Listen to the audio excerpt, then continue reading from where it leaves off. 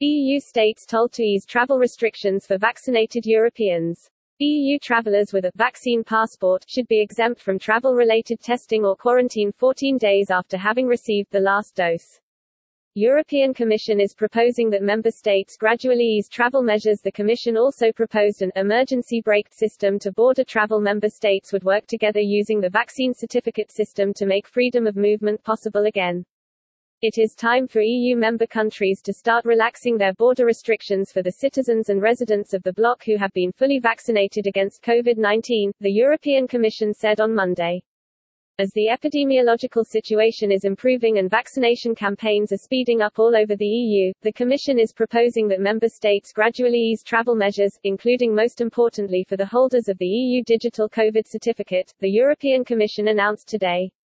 The Commission also proposed an emergency brake system to border travel should new variants of COVID-19 start to rise, which would quickly reintroduce restrictions if the epidemiological situation deteriorates rapidly. The Commission advised that those with a vaccination certificate, more commonly known as a vaccine passport, should be exempt from travel-related testing or quarantine 14 days after having received the last dose. European Commissioner for Justice Didier Reynders noted that the past several weeks have brought a continuous downward trend in infection numbers, showing the success of the vaccination campaigns across the EU, and expressed his hope that the member states would work together using the vaccine certificate system to make freedom of movement possible again. European Commissioner for Health and Food Safety Stella Kyriakides also praised freedom of movement between states as one of the EU's most cherished rights, adding, "We need coordinated and predictable approaches for our citizens that would offer clarity and avoid inconsistent requirements across member states." Freedom of movement in the European Union allows residents in one member state to easily travel, work, and live in another state.